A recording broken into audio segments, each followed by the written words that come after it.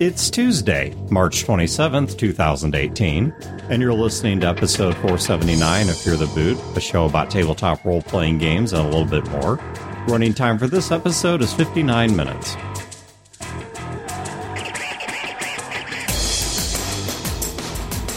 Welcome to Fear the Boot. My name is Dan. This is Eric. This is Wayne. And my name's Chad. All right, so Eric is our new low-rent Brodeur. Yeah, I can't feel his shoes. I can feel his anus, but I cannot feel his shoes. Oh, you're not going to fill it. You can slide right in there, but you're not going to fill it. You know, obviously we didn't do it, but I was actually contemplating for this episode, instead of getting behind the mics, just taking like our phone video cameras and just crashing his store and just making him demonstrate product to us and give us a tour around. We just make fun of him for a while and whatever, harass him in his place of employment. Because that's what you do when you're friends. That's right. So, all right. Thankfully, no one can crash my place of employment. So I can say, yeah, that's what we do as friends. Yeah, security badge for mine. Exactly. Or a hammer and a gun. Good luck. I mean, it's escalating, but nonetheless, you know, it still is the same theme. All right. So what I want to talk about today is a Facebook post that Eric made. So, Eric, you're bringing our first topic. Okay. I want you to tell us about that Facebook post you made today. Okay. Here's my opinion of the president. That's right. No, unlike most Facebook posts, no. Right. What I posted was, it was talking about there is such a thing as GM Impostor Syndrome, where people who play with, especially with someone who's an established GM, someone who's really good at the craft, if you want to call it that, that sets the bar for what you measure yourself and how you run a game. And I've known people who just starting out who feel very intimidated about running a game because they've played in games ran by people who are really good game masters. And I still feel that after all these years of running games, that I still get intimidated. And I feel like, man, I really don't, I don't measure up to some of the people that I've played with. When I'm running a game, I always have in the back of my head, one of these days, these people are going to figure out I have no idea what I'm doing. Right, exactly. That's exactly what it is. It's like everybody, one of these days, someone's going to figure out that I'm a sham. Yeah, and for anyone who's not familiar with it, that's what imposter syndrome is it's a psychological belief that you are not as qualified as the people around you, and you are an imposter to the role, that you aren't really up to a task, whether it's a job or a hobby or whatever it may be. And at some point, people are going to figure out that you really aren't that good at this. And it also figures in to sometimes people don't even start things in the first place. They sit down to get that short story submission together, but then freak themselves out with production anxiety and say, well, I can't do this. And they choke, and that's that. This happens to artists all the time. I've worked with a lot of artists who are great artists until you ask them to draw. And then suddenly they're done. They freak out and they can't do it. Yeah, I'm willing to bet 3 of the 4 of us here have had massive issues with this at some point. I can't imagine Chad struggling with this. I don't want to sit here and say, well, I'm just a really great GM, guys. What's your problem? It's not that, because I know that I have run terrible games. I know that I have set a certain bar for myself that I've not been able to reach at times. And I know that I've run really great games. I've run games that I've been impressed with, and I've run games that other people have said are good and then, criticized and stuff. I'm all over the place.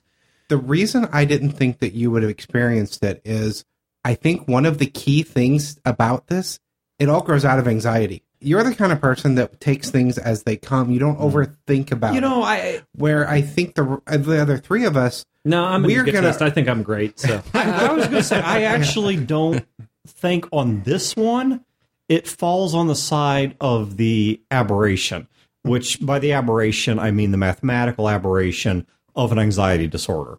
I think this one actually goes the other direction, where Chad is the outline data point, not just in this room, but in general. I completely agree with that. Because, most people at some point in their life, or at many points in their lives, feel this. There's a reason why you choke before going up to speak in front of a crowd, because you think you're not going to be able to do it. This is huge in the business world and in careers. most people in a professional role have these thoughts going in their head of, I'm not as good as this other person, or one of these days they'll find out that I'm not really ready for this role. Yeah. Right. And this ties into something else called the Dunning-Kruger Effect. And the Dunning-Kruger Effect deals with how someone actually stacks up versus how they perceive they stack up. That people tend to over or underestimate the skill that they actually have. And of course, in this case, we're talking about mostly the people that think they're not as good as they actually are. Now, I have played under some... Except for me, I think I'm really great, and I really am. Yeah, So. well, yeah, sure. And there are these paragons of self-actualization Right. that we wouldn't be able to strive to sate hunger if we didn't know what it means to be fed. Right. Yeah, And so, like Kevin Sembiata doesn't have this problem. no, he does not. And I have played under some game masters, none at this table, but I have played under some game masters who, quite frankly, think they're a lot better at it than they are. But here's what I'm going to say. God bless them for doing it. They're at least stepping up and they're doing it. Mm-hmm. I'd rather somebody be attempting it and hopefully learning from it. Okay, the ones that are stillborn that aren't learning, yeah, okay, maybe they don't need to be doing this. But the ones that are looking to learn, everybody's got to start somewhere. Everybody's got their strengths and weaknesses. It's like anything else. You just figure it out over time. So where I'm going with this is, Eric, I thought about what I could talk about that might not just help you, but help other people that are listening who feel intimidated by game mastering or role playing because of the fact that they think they're not that good at it, or they're not that well prepared for it, or they're not as good as so-and-so, whoever so-and-so is. In your post, you called out specifically me and some other individual. Mike. Okay. Yeah. You call it me and Mike. I didn't remember the other name off the top of my head. And for people at home, maybe you're listening to Skies of Glass AP, and that's got you feeling some particular way, or maybe not. Maybe it's somebody else in your life. Maybe it's just some imagined level of skill that doesn't even tie to a real person. So here's the service Fear the Boot is going to provide to you. This episode, I'm going to have to G-rate this for the title, but since we can bleep the audio, this episode is I'm a GM. Because I'm going to tell you guys some stories here, and I know Chad and Wayne, and we're going to have some other stories here going around about some things that have gone wrong and why some of the games we've done recently have not fallen into those traps. I love this idea as a topic. And besides giving these examples, the best thing to help people having this problem is just to know that 3 out of the 4 people at this table have this problem. Yeah. We feel like we are imposters while we're running. Right. And I've ran games for years, and that's another part of this is sometimes success makes this worse because you feel like you have to live up to your best. Yep. And especially if you have people going, your game is one of the greatest I've ever played, or whatever, even if they don't say something as high as that, high praise, you still feel like, oh, now I have to top that. Yeah. When you really don't. You really don't have to top anything. Yeah, and I don't mean to boo-hoo here, because that's certainly not what this show's about. This is going to be me making fun of myself and probably other hosts making fun of themselves. So this is certainly not, some kind of boo-hooey sort of thing. But I will say, going into Fear the Con, one of the things that I kind of felt was I knew, okay, I do a show on gaming advice and things like that. Are people going to expect that I'm going to be just this specimen of a game master, which right. I'm not, particularly in the short game? I've said many times, the short game is not my strength. Even if I'm going to have a shot at running a great game, it's going to be the long game. It's got to be an ongoing campaign. If you're signing up for a con game, if you want to hang with me or you want to play one of my homebrews, I'm a good pick. If you're looking for somebody that's going to run just the killer 3 or 4 hour con game, I am probably not your best pick. And, I went into the con with that kind of trepidation of, man, what are people going to expect of me? And how can I possibly live up to that? That is really reassuring to hear you say that, because I've had that every time I go into a con game of, these are people that listen to me and they're trying to get into this because they've listened to the podcast. And I have that exact same level of nervousness when I go into a con game of, they have an expectation. I don't want them to have an expectation. Yeah. All right. So here we go. Let's start talking about terrible things. I want to lead off with a sort of a thesis statement, which is a reminder that Fear the Boot is a monument to our failures. This is like a giant mountain built atop the corpses of so many bad games and so many poor decisions. The way I described it to Eric on Facebook is I said, where we're at today is like having finally figured out the perfect bathtub toys by virtue of having tried everything else in the house first, starting with the toaster. Right. Why did Sir William use a frying pan? Because I was so ineffectual at creating a character that I could do more damage with a frying pan than the weapon I picked for the character. Precisely. The advice that we offer on the show and the things that we talk about, first of all, I want you guys to keep in mind that these are things that we are talking about in the abstract. Until the Sky's a Glass AP, unless you come to Fear the Con, you had not seen or heard any of us actually game master. So we're sitting around pontificating. This would be like if you had never seen a sports game and listened to any random, sports fan sitting there on Monday morning explaining how the game should have been played, and you took that as fact, like, wow, this guy really knows his stuff. No, that's you got to understand where we're coming from. When I first got my start doing role-playing games, here's some of the bad decisions I made. The maps.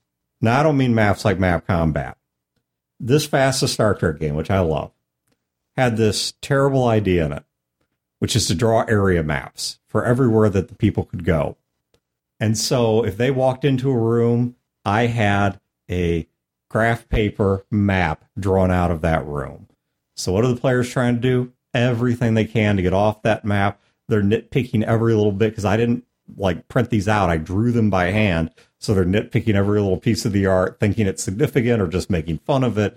And it utterly detracted from the game. It is amazing to me sometimes how you draw a map and present it thinking that you're giving them more options, you're helping to clarify, when in reality it seems like half the time when you draw a map, you're limiting their options and they don't think outside of the map.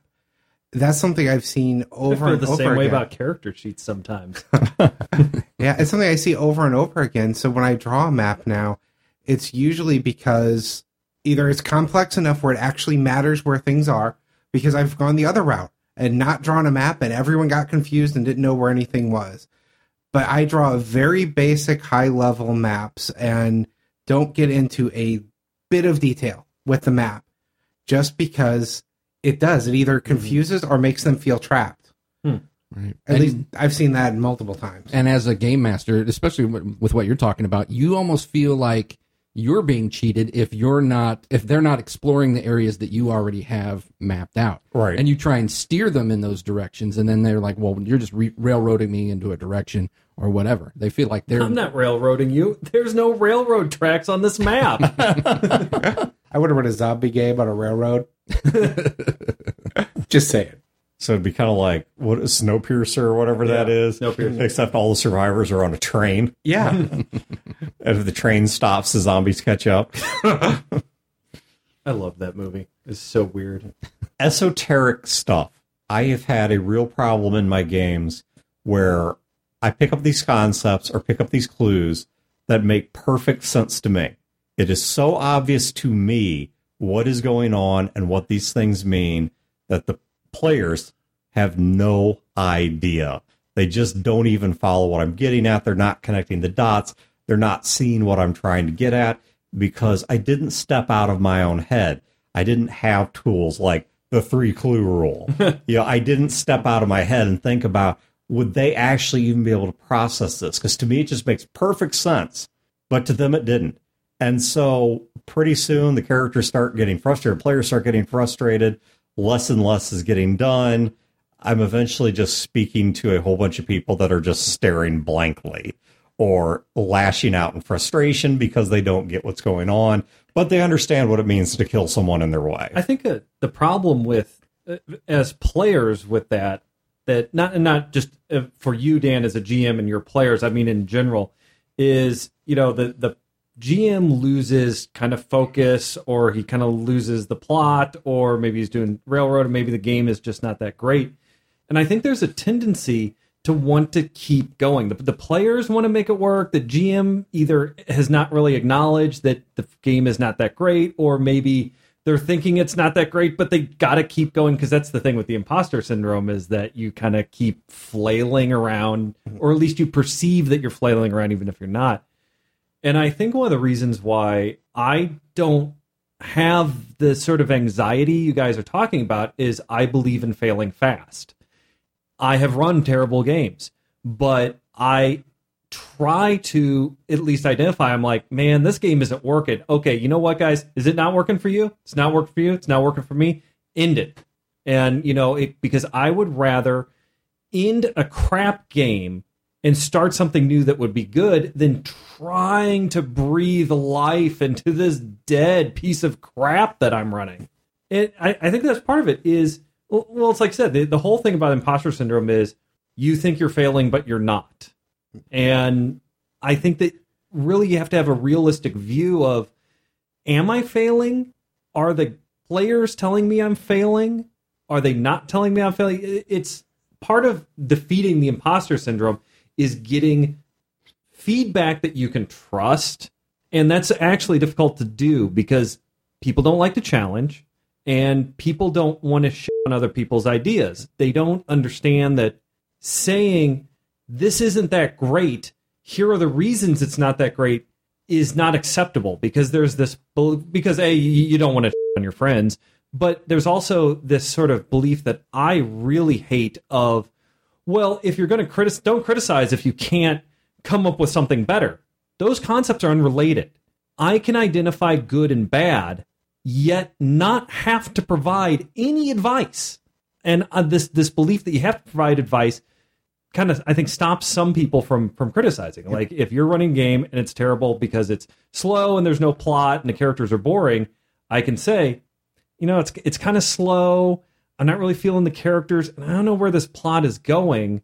That doesn't mean I have to say, okay, you're done, I'm running the game, or here's what I would do. The Road was an incredibly boring movie. You're not going to write your version of the novel. Could I make a better movie? I don't know that I could. I probably couldn't, because I know almost nothing about movie making. I could certainly make one that's less boring, because that's a really low bar to jump. It might be nothing more than, let's say, like The Room with a whole lot of violence just to keep it interesting. But that's as far as I'm going to get. I don't have any delusion that I could make a great movie. Eric, something else that also added to a lot of the struggle that I had was, and I'm sure there's other people who have gotten this. I hope this is not common. I hope. Maybe it's more common than I want to think. Is I had some people say some very, very negative things about me. Now, some of this came from a period in the podcast history way back in the early days of the podcast when there was some intra-host conflict. And I had a couple people that either were hosts, or at least even they weren't hosts, were closely affiliated with the podcast, say some very nasty things about me. Some of these are direct quotes. One of them said, Dan's a shitty GM, or something to the effect of, I'm sorry, you're to somebody else. He said, I'm sorry you're struggling with that, but, you just need to get past the fact that Dan's a shitty GM. And that was, once again, this is supposed to be somebody that was, on the same side, right? This is not supposed to be some enemy of mine. What's sad but true, that is what you take and remember. Oh, yeah. But I point back to one of the Epoch of Raisos games where we had the opposite thing, where you were going through the whole struggle of, this game is horrible, I'm doing a horrible job, this is bad, and all of us love the game. And we kept coming back and telling you every week, those are the kind of things that don't stick with us. Yeah. We don't remember that everyone's coming back and saying, we're doing really great. But someone says one bad thing, that's what's in our heads. Dude, I don't know, man. I mean, yeah, no, I'm not saying you're wrong, but I remember the opposite. The stuff that I remember about games is like when I ran a game at a Fear the Con, and one of the players came up to me, hugged me, and said, this was the best game I've ever played. Rendered me absolutely speechless. So for 3 out of 4 people at the table, we remember the bad things that are said. And the bad games fail them fast. Yeah. I ran a bad game. Well, End it. Let me Move give you on. another example that this isn't directly on game mastering, but it's certainly a game-related topic. And this goes back to that same time period when there was intra-podcast conflict.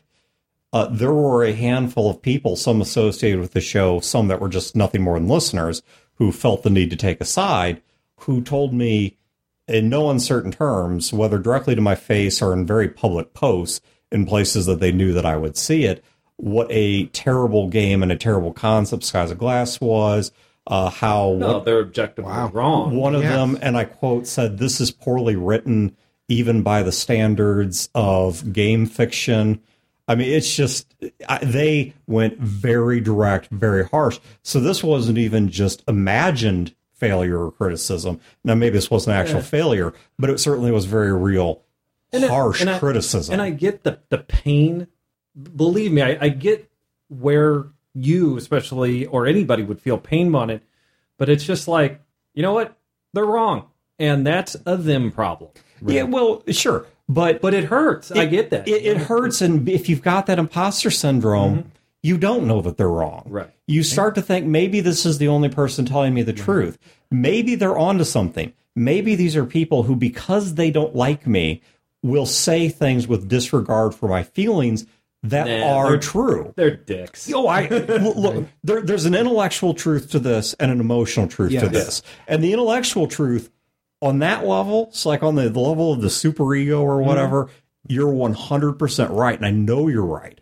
But on the level of the id, that reptile brain, it doesn't calculate out that way. And that's part of the reason why Skies of Glass got iced for so many years. Well, and when you feel like an imposter, it doesn't even necessarily have to take someone saying something bad. But if you hear them telling other people, hey, your game was great, but you don't hear it about your game. Let me ask you guys this. Actually, let me ask Eric this, because we've been John a lot here. So I'm a player, and I'm playing in like your game, and I have at least a vague awareness of, I saw your Facebook post and the imposter syndrome, and I'm friends with you and stuff. I'm in your game, and there is a criticism that I have. Right. How do I communicate that to you without hurting you, without destroying the game, without feeding the lizard part of your brain? Right. How do I do that? Well, for me personally, I think it's a little bit different because I'm way harder on myself than other people are on me. And like you were saying, Dan, maybe it's just people being nice or things like that. It's like you're trying to read into those things. So if you were to say, hey, man, you know what? The way you're doing this really doesn't work. I actually respect that much more because it's much more direct. It's the inattentiveness. It's if I'm running a game, 100%, and I look over and somebody's on their phone, and I'm like, I'm obviously not holding their attention, or they don't bother showing up to the game, or things like that. Then I'm wondering, am I not compelling enough? If someone says something to me that is polite critique, I'm with you, Eric. That I will process that a whole lot better than I will inattentiveness or harsh assault. It's one thing to say that, but like role play that out for me. Like how would you say that? Because one person's politeness is another person's wishy-washy, whereas in one person's directness is another person's stepping on their ball. What I would say is, and now everyone's different. Yeah. So this goes back to one of our endless axioms of know your party. No, in this case, know your game master, I guess, but know the people you're gaming with as best as you can. I think one of the things I'm good enough at the level of empathy to read is someone's sincerity. Okay, so let's say, for example, I noticed throughout most of the game, by the game I don't mean the sitting, I mean the campaign as a whole. You're engaged, you're attentive, you want to be there, you've got ideas for your player or your character. I hear you pitching things, when we're not gaming, so I know what's on your mind. And then you catch me after one game and you say, Dan, you've got this plot thing and it's not working out. It just doesn't really fit in with what the party's interested in. And I think we need to find some way away from that. Would that feel great to hear? Oh, yeah. Nobody wants to hear that. But would that really be harsh enough to knock me off the horse? And the answer is no. because of the fact that you have given me sincere feedback in the context of sincere participation. And I'm 100% on the same page as Eric, that participation, that sense that I can tell you're into the game in general, creates a context I don't have otherwise. Because when these people came after me saying, you're a shitty writer and you're a game master and your game's terrible and blah, blah, blah. Those are just ad hominem attacks. Well, they're just people being jerks. But the point is that I have no context on who these people are, how reliable their opinions are. It's totally in a vacuum. Whereas if I see that you're enjoying a game and you come to me with one criticism, I see that in a context. And something, at least for me, I would suggest against, because of the fact that it smacks of insincerity, is the compliment sandwich. Yeah. For anyone who doesn't know what a compliment sandwich is, like, Dan, I love this game. You did a great scene with this, but this thing blew. But this other NPC was a lot of fun. And it's like, okay, because suddenly... It's a roller coaster ride of emotion here. Just tell me what the you want. Well, yeah, and I think it creates a sense that I understand you're trying to spare my feelings. I get that. It makes me discount the positive that precisely. You just gave me. Right, The positives feel completely insincere because I know it's the structure of a compliment sandwich. And so I see what's going on there. Just cut, show, if you're enjoying something, show me. Yeah. So have you ever had the moment where someone comes to you and says, hey, this NPC was great. And then in your mind, you're like, well, what about the other NPCs? See, and my thing is, hey, this NPC was great. My mind was like, yeah, but I got 5 more other great NPCs, asshole. What about those guys?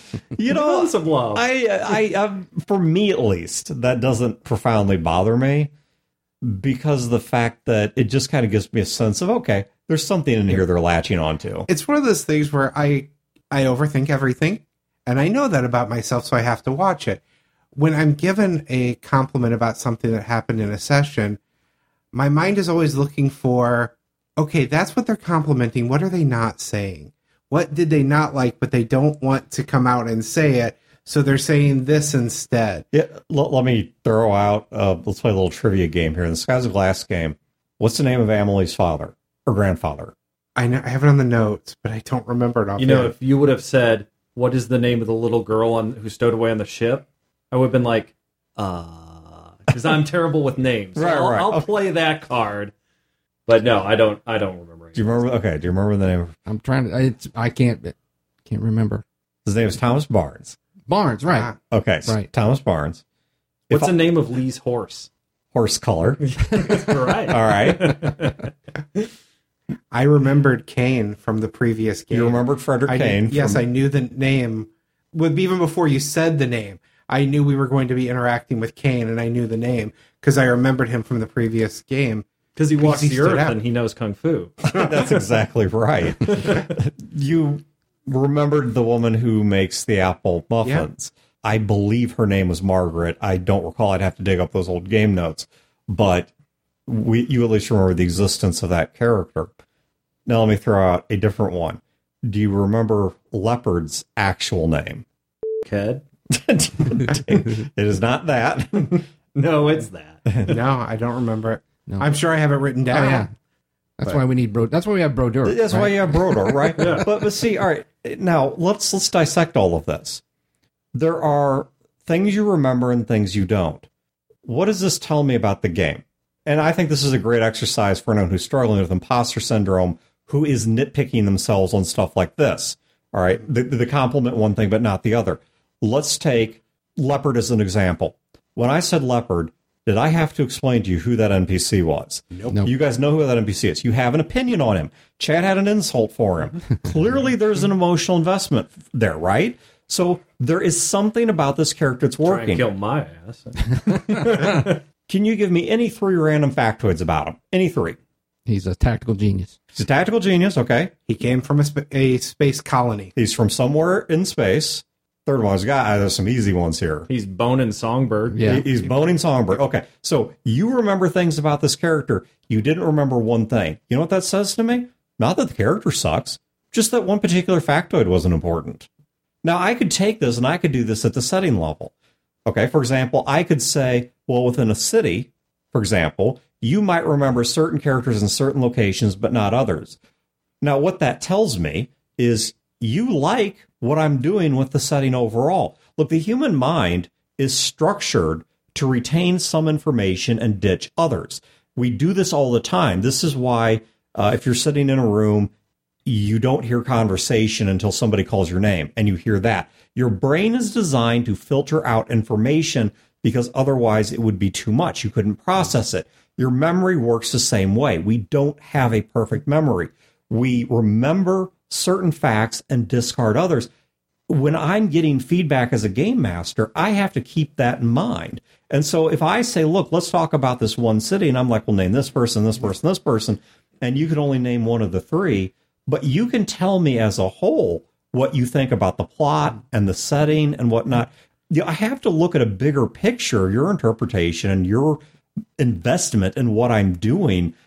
I can't get hung up on, well, what about this one NPC you've not commented on? Yeah, Right. I mean, and when it comes to NPCs, how hard is it to remember someone's name?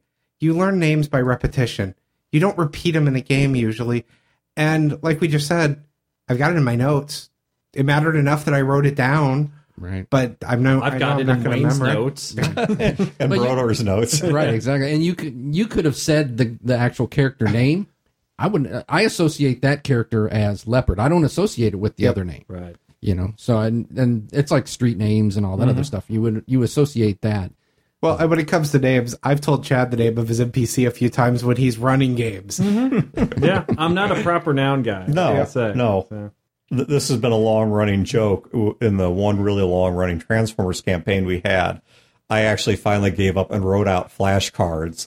And these were not for obscure characters. It was like Autobot, Decepticon, Unicron, who played a peripheral role, but he was in there. And so Chad would be like, so we're having a problem with the and I just hold up the note card. Decepticon. What's amusing to me is we have name plaques for our name.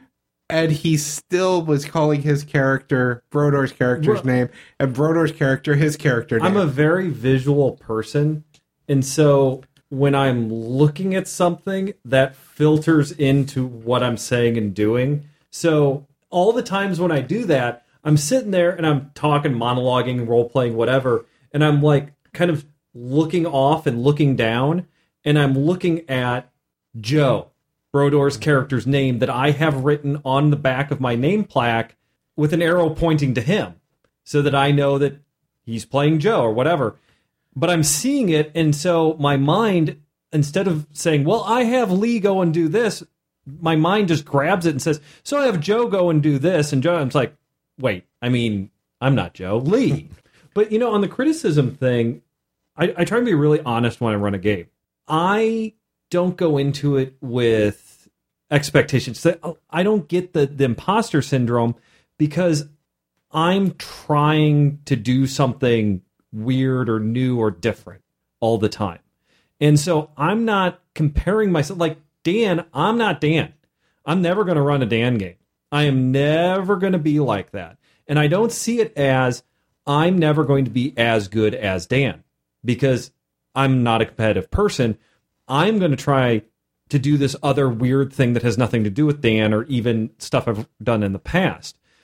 And I tell people up front when I run games, especially at cons and their one-shots, I'm like, okay, I'm trying this.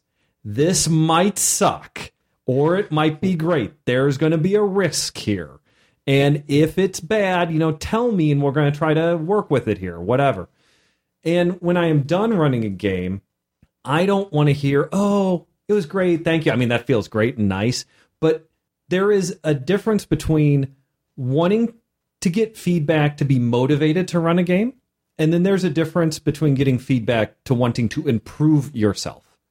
And yeah, I love hearing people tell me I'm great or whatever, but I say at the end of a game, I'm like, okay, hit me. What worked? What didn't? Don't hold back. I'm a big boy. I can take it because I need to know what did not work. But equally, I need to know what did work and what's working for you guys. And saying, you know, you ran a great game. That's not what I'm asking for. Right, you might as well be jerking me off. Right. Which, I mean, is fine. Okay, so Dan started this off by saying we were going to be sharing stories of things that didn't go right. With that in mind, I want to hear a Chad story of something that didn't work. A game master failure. Well, I mean, I think off the top of my head was that fantasy game that I had where it's like I had an idea to play. Everyone plays dwarves. It's a fantasy game, Dwarven Hold. We're in a mountain. And I got hooked on this idea of just this city in a mountain and it's dwarves. And then there's this culture. And that the players, when they make their characters, are going to make different aspects of the culture of the city and such. And the whole thing takes place in the city. And the outside is like practically outer space. It might as well just be some unknown out there. And I really enjoyed working that idea, and I was very excited about it because I wanted to see what characters the players would make. Because again, and they made not dwarves. They made not dwarves. So like a cleric would define the religion of the society, and a fighter would define the military aspect and that sort of thing. I remember thinking, it's like, I don't want to play a dwarf, but Chad wants a dwarven city. I'm going to be a dwarf. But you're a druid. I was a dwarf. But You're a druid, so you might as well not have been a dwarf. Which is fine. You enjoyed your character. The druid I picked, though, was tied into your setting. Yes, it was. I was a druid that... Our setting. I was a druid that wasn't a forest druid. I was a cave druid. Right. The animals I turned into were the things that were in a cave. So you were like blind fish and shit like that. Yeah, turned into like mice and bats and things because we wanted to explore the dwarven culture. So I'm like, what would a dwarven druid be like? What would a druid that doesn't leave the underground be like? Because, I mean, a cave is nature. Right. It's not artificial. It's nature. Yep. But so you can't say I didn't give that one a try. Now, the rest of the party? Oh, yeah. It was like elves and shit. Did you establish that like in a session 0 or anything like that? Like, this is what I want to do. That was and they still pitch. went off the rails? Yeah, that was the pitch. And everyone's like, okay. And then when they started coming up with their characters, nobody wanted to play a dwarf. And did we even get a first game?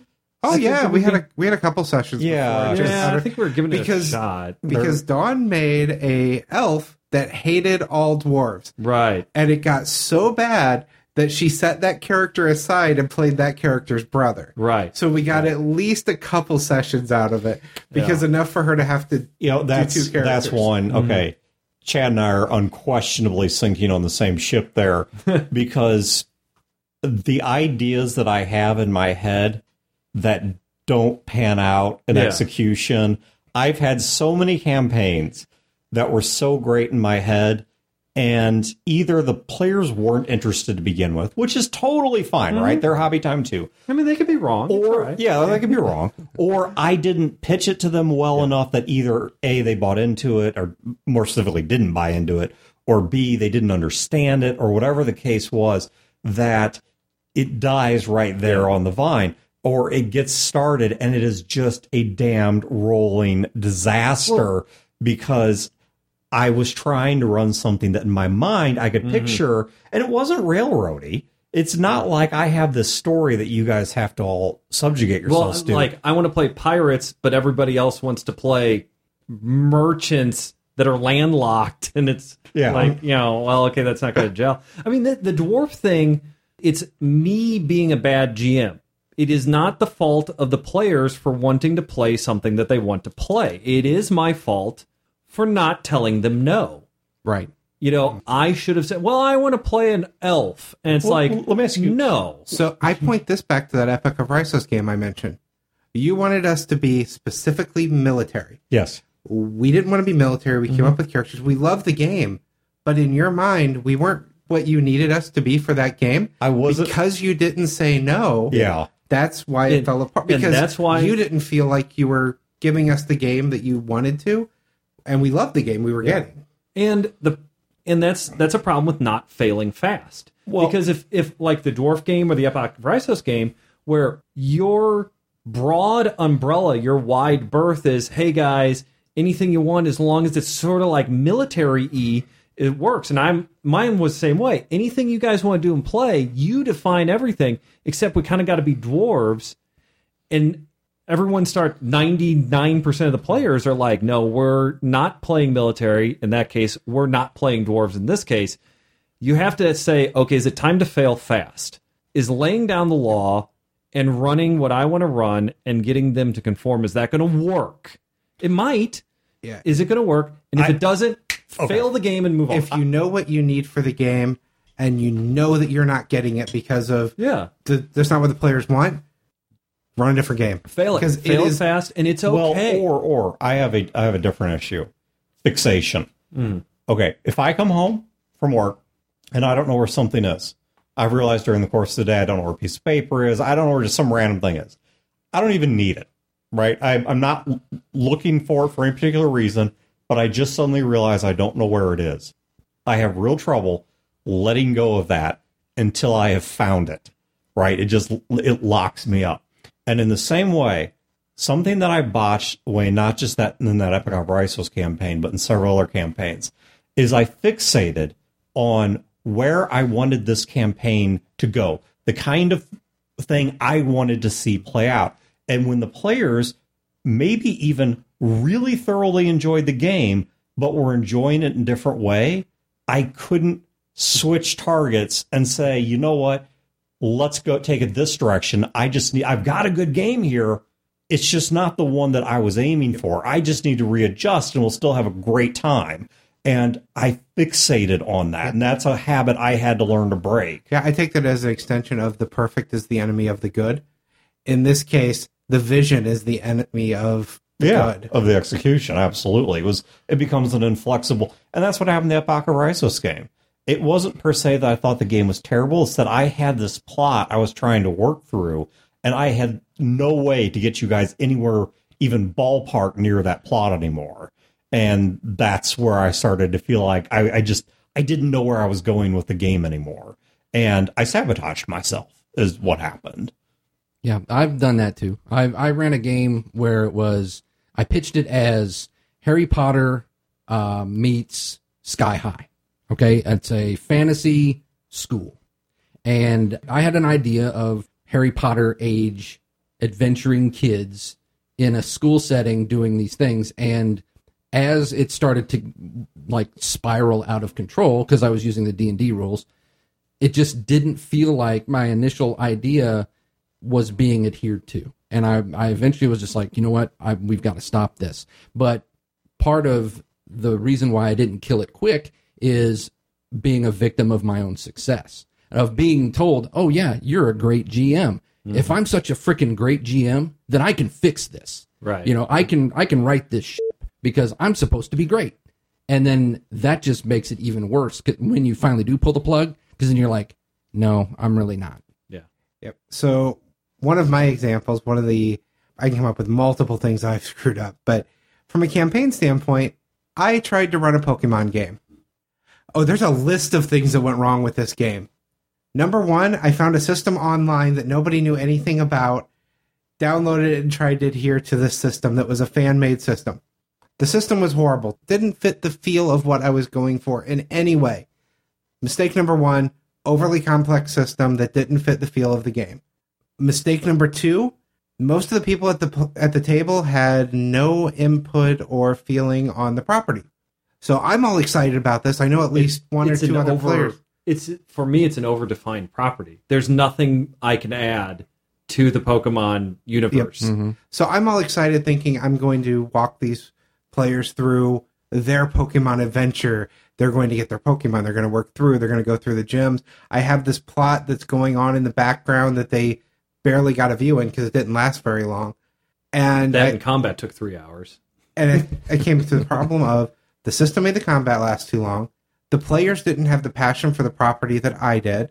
Right. Now, if I'd have done this a few years later, there would have been a lot more passion for the property because Pat got obsessed with Pokemon Go for a while. But besides that, I was looking for the one hero's journey equivalent.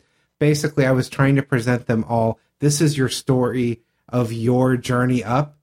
But it wasn't, that story is designed for one person to play through. Right. It's not designed for a party. Everything about this lined up to just be a horrible game. And thankfully, I realized it pretty quick. Yeah. I think we only went through a session or two before I said, this isn't working. And it was, the feel wasn't right, like you were saying. The system didn't match the feel. Right. More and more I'm learning you have to find a system that matches the feel you're looking for. But the players didn't have the passion. Like you guys were saying, they weren't bought into the idea. They were giving it a try because I've run games for them. They're my friends. They appreciate it. We'll try this. But they weren't doing what I wanted to have done. Right. And here's the thing about that. When I hear you guys say that you're bad GMs, because that's a totally ridiculous concept to me, that you guys are terrible, and because it's just wrong. But good GMs can run bad games. Yeah. It's okay. You cannot run every game where you knock it out of the park. You can't run every game session of a wonderful game where you can knock it out of the park. Anyone listening to this can think of a TV show, a book series, maybe an author as a whole, whatever, that they love, and they know there's those stinkers in there. There's the books that suck. There's the episodes that they just don't watch, they skip past, or they grit their teeth through. Right. There's cringy lines of dialogue. There are elements or even segments of it, maybe a whole season of the show, where it's just like, wow, what were they thinking on this? But that doesn't change your view of the thing overall. And, kind of related to that, I think something that game masters put on themselves is they see themselves as the single point of failure. If this game is always the player's fault. well, yeah, and sometimes it is, because it is. Sometimes it's a game master, sometimes player, but usually it's a collaborative effort of failure. But it's the game master comes into it worried that it is my job to entertain the players, and if this game fails, it will have been my fault that it failed. Yeah, see, and then that's the thing that gets me. It's not about fault. It's not about the emotional, sort of, like you said, the lizard brain part of it. All three of you are really good game masters, and all three of you really suck, too. That's okay. It's okay to be bad. You play, you learn, you fail, you succeed. Have a bad game, identify the badness of the game, and say to yourself, can we, meaning you and the players, fix it or live with it? Or if you can't, end it and move on. We've talked about it's not a moral, personal failing to run a game. Yep, and we've talked about in the past how even a good game has bad sessions. Yeah. And how that gets, for some of us, that gets in our heads. Yeah. If you come from a bad session and go into the next session, that session is in my head the whole time. Here's the thing for a person who has the imposter GM syndrome, too. You have a group of people. So half the table may have loved the session, the other half may have hated the session, but like you said, the half that loved it said, damn, Wayne, that was a good game. Whereas one person on the half that didn't like it was like, well, we'll see you next week. Yeah. Well, suddenly you're crushed. And that's not how it should be. Let me talk about why my successful campaigns have been successful. Because I think this is sort of a counterpoint. Because you bribe us with money to tell people you're a wonderful GM. Sure. Because it works, it works. Where's my check? Because it's in the mail. Right. I think this will serve as a good sort of counterpoint or juxtaposition in the song.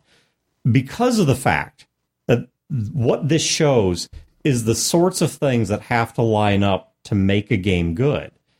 Because once again, when a game master has a game that fails, especially for people like 3/4 of this table, too often we point that back at ourselves as opposed to any of the other possible points of failure. Let's take the Sky is a Glass game as an example. I came into that with some concepts, but generally speaking, a fairly open mind about what was going to happen. Two of the players were already big fans of that game and very excited about that game and very invested before it even started. The other two were very open-minded and, very willing to participate. So I didn't have any players that were reticent about the concept. It's a setting and a system I know very well by virtue of I'm its creator. So I was comfortable within this setting and system. It's one that I'd run before and had experience knowing how to make it work. It's one where as the game went on, the players have been very, very proactive. They have contributed a lot. They've contributed wit. They've contributed character depth. They've contributed their own ideas back into the setting. they've done things to stir the pot and give me new plot elements that I can work into it. And everyone in the game has done this.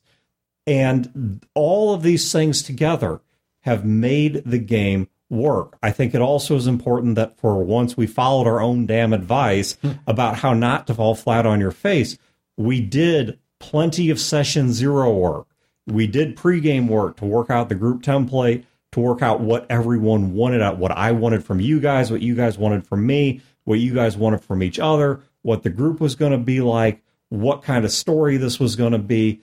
People came into it, and I realize many plans don't survive contact with the enemy, but we had a plan in place to at least make sure this was set up for success. We didn't go on this journey without a map and suitcase. We had some idea where we were going. And there's all these factors that fit together to make it the successful campaign that it is. And there's a lot of small choices.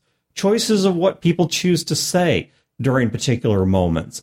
Choices of what people do in particular moments to steer the plot one way or another, or to explore their character versus to punch out, or to try and make things more interesting for the other players or involve them again, or to ask me as the game master, hey, is there something you need me to do here? There's all kinds of little choices that are occurring along the way. Does the success of this campaign or any other successful campaign I've run on some level speak to the fact that I'm not an imposter? Yes, it does. But it also speaks to a whole lot of other factors that I can influence, but I can't control. And so here's the very, very wonderfully liberating thing about that. At first, it's a little terrifying to say, I can't steer this ship. It's a little bit freaky at first.